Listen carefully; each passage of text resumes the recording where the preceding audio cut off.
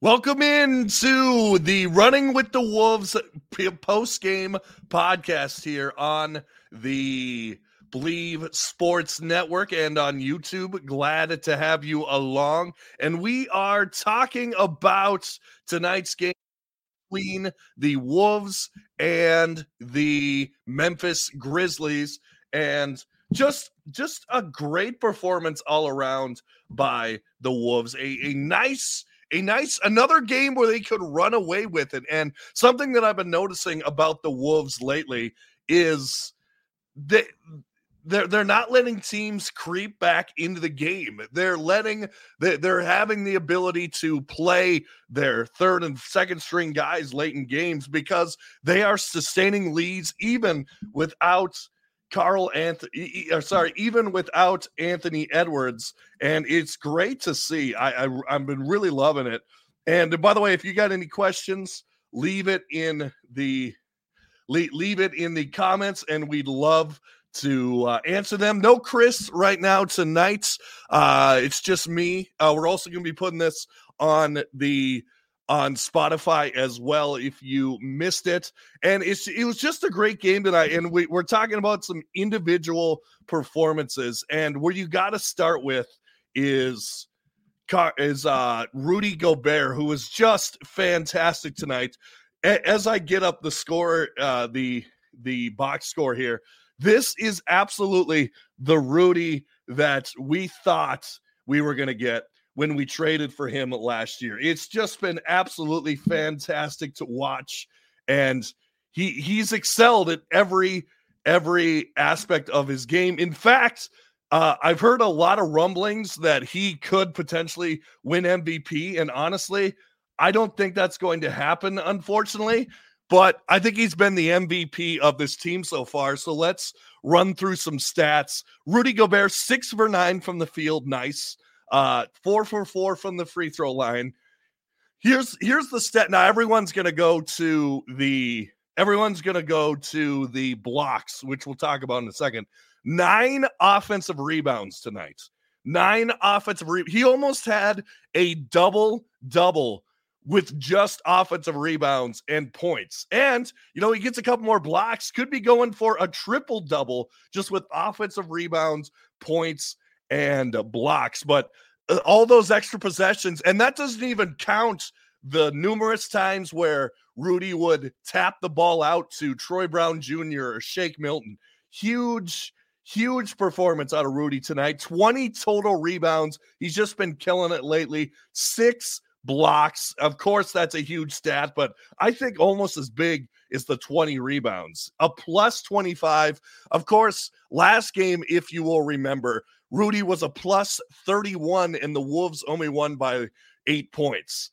The impact of Rudy is unmeasurable right now. He also had a steal, which, if you remember, he tried to take it coast to coast. Luckily, the ball went out of bounds off of Memphis. Now, if he would have done that and it was a close game, I would have been pissed off. But thankfully, the Wolves were up a good amount into that game. Yes, as Synodex says, Rudy Defensive Player of the Year. He's won it 3 times. I honestly think he could absolutely win it again. And he has just been the catalyst for everything tonight. And we also got to talk about Karl Anthony Towns, who was, that's who Cat is. High efficient player. Went 50% from the field tonight, hit 2 threes, 50% from behind the 3-point line. As Jim Peterson was saying in the broadcast, he actually probably could take a couple more threes if he wanted to. A lot of times he drove to the paint instead, which he did score, but I do think he could be taking a couple more threes. Karl Anthony Towns, really good tonight. He's a plus 17, 2 offensive rebounds, 7 rebounds in total. Also had 5 assists and just a great performance. But where I think this game was won and where I think the Wolves really pulled away in this game was the filling in for Anthony Edwards, particularly Anthony Edwards. Of course, he goes out with 4 minutes only tonight. Didn't even register, didn't even score, went 0 for 1. But then who comes in but Troy Brown Jr., some huge shots, particularly in the third quarter, which was huge for the Wolves as they mounted a 14-point advantage in the fourth quarter. Would have been higher if it wasn't for that blunder at the end of the quarter where Shake Milton, I don't know if it was a blunder because he had an open layup, threw it up to Cat, who missed the shot. Then they got a three in the corner. So would have been almost a 17-point disparity if it wasn't for that blunder in the third quarter. But what I have been noticing lately is the Wolves have been taking advantage of third quarters. That was the bugaboo last season and a couple other seasons for the Wolves, was that they would not play well in the third quarter. They'd have a 10-point lead going into the fourth and then absolutely blow it. But they did great this third quarter, and recently they've been having some great third quarters as well. But Troy Brown Jr., 8 for 10 from the field, 80%, 4 for 6 from three. He's a plus 18 in only 30 minutes of play, 20 points. He also had a nice steal, also 4 assists. I mean, that's what you want for someone filling in for Anthony Edwards. Other guys who played great tonight, Mike Conley, 19 points, a plus 25. He's always a steady hand. I think I can't guarantee this, but I think it's safe to say that Mike Conley likes playing in Memphis. He did it for years, and he's doing it now. Just a great performance out of Mike Conley tonight. 7 assists. Like I said, 2 for 3 from three, 6 for 11 from the field. And he's been struggling from three lately, but he had it going tonight. Nickeil Alexander-Walker hit some clutch shots, 4 for 8 from three, 14 points. Great performance out of him as well. And then, of course, finally, we see something out of Shake Milton. 17 points tonight, a plus 9, 3 for 5 from three. And honestly, those 2 acquisitions for the Wolves tonight in the offseason are looking pretty good right now. I got to be honest, looking pretty good, the 2 acquisitions that the Wolves made in the offseason, and Troy Brown Jr. and Shake Milton. 2 pretty good acquisitions, at least tonight.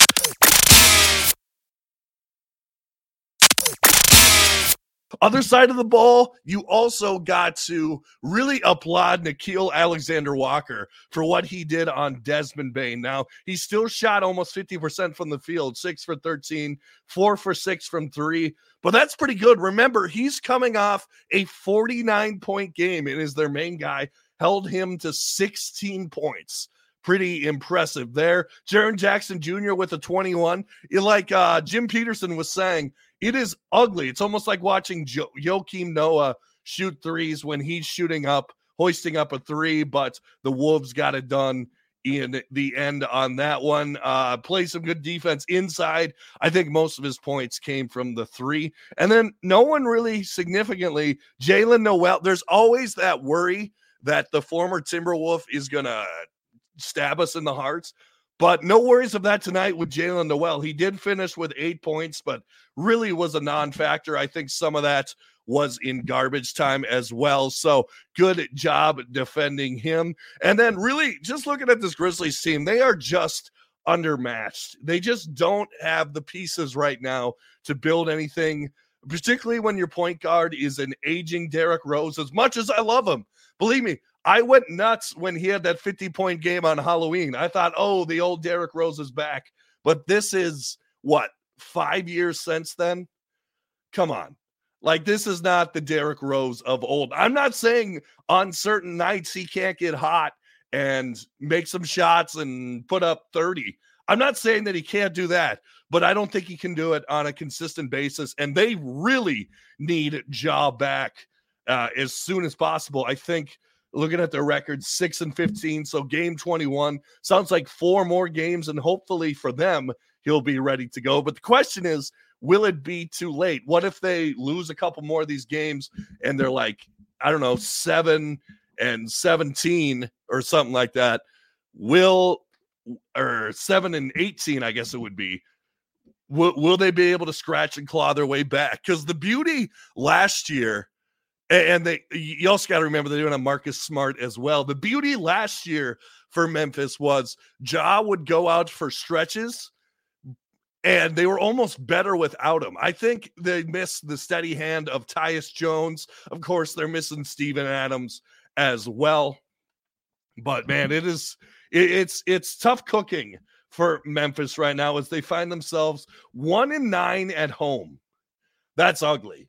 That's ugly for a team that's went to the Western Conference semifinals last year. That is that's not, when you make the big trade for Marcus Smart, you're not thinking you're starting the year going 1-9 at home. But back to the Timberwolves, 17-4, ladies and gentlemen. Let's enjoy this. This is great. You think Ant goes out of the game, hopefully it's just a hip pointer. You think, okay, maybe we drop this one. No, like this game, they are getting it done. Also, the Oklahoma City game as well. Ant goes out. We're down 4. They go against a full strength Oklahoma City team, and they win the game. That's amazing. That's not usual Timberwolves behavior, but it's the behavior that we are getting this season. So I've been loving what I've been seeing out of the Wolves. It's been so fun to watch. I've so much enjoyed it, and I hope that you are enjoying it as well. Let's take a look at some of the team stats in tonight's game. So the Wolves, definitely an advantage. They go 50% from the field, 15 for 38 from three-point land. So you know what that means. Get your beef and cheddar tomorrow if you live in the Minneapolis, Minnesota area, because we're getting some beefs and cheddars. 39% from 3. Now, it's interesting. The Grizzlies actually shot 15 from 35, so 42% from threes.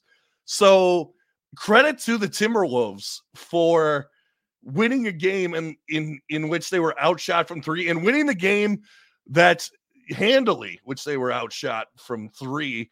And I think a big contributor to that is at the free throw line. That's another thing I mentioned. Rudy Gobert didn't miss a free throw tonight. That's impressive. And the Wolves themselves, 92% from the free throw line, 24 for 26. Great performance out of the Wolves tonight in that. They out-assist Memphis 30-24. That's huge. Of course, the block advantage 8-4. And man, just the hustle plays. They did have more turnovers, but points in the paint advantage 48-42. And of course, the Wolves come away with a 127-103 win. Let's look forward to what's coming next for the Timberwolves. Of course, it's going to be a good weekend if you're a Wolves fan, because you can just sit back, watch the Army-Navy game, watch the Vikes game, and you don't need to worry about the Wolves until Monday as they travel to New Orleans, who just got destroyed by the LA Lakers in the mid-season tournament. Of course, they have a healthy CJ McCollum back. Of course, they're full strength. This is going to be the toughest matchup against New Orleans. I know the first one, we destroyed them. Second one, they, of course, only had Brandon Ingram. That was basically it. Of course, Jose Alvarado's back. Herb Jones is back. And Zion should be playing. We've avoided him the first 2 games, but I would expect him to play this game. But should be an interesting road. And then we got the Mavericks, but we'll talk about that coming forward. And, I think we're going to put it there. I just wanted to give a few of my thoughts from tonight's game. So big takeaways from tonight's game. Great job by the supporting cast, particularly when Ant goes out. Troy Brown Jr., Shake Milton was great as well. Hope to have Ant back. Rudy is playing an MVP caliber type of season. And this has been fun. This might be the funnest Wolves season we have had yet. So enjoy it. We remain number 1 in the West. This is the Running with the Wolves podcast on the Believe Sports Network. Thanks so much for watching, and we'll see a new podcast, full-length podcast with my boy Chris Emerson will be coming soon. Until then, this is the Running with the Wolves podcast on the Believe Sports Network. Make sure to give us 5 stars on Spotify and Give us a like on YouTube and follow and subscribe as well. Good night, everybody. This has been Running with the Wolves podcast. Have a good night. You know when you're listening to a true crime story that has an unbelievable plot twist that makes you stop in your tracks? That's what our podcast, People Are the Worst, brings you with each episode. I'm Rachel. And I'm Rebecca. We're identical twins who love true crime cases that make you say, didn't see that coming, and we hate the people responsible for them. Listen to People Are the Worst now on Apple, Spotify, or wherever you get your podcasts.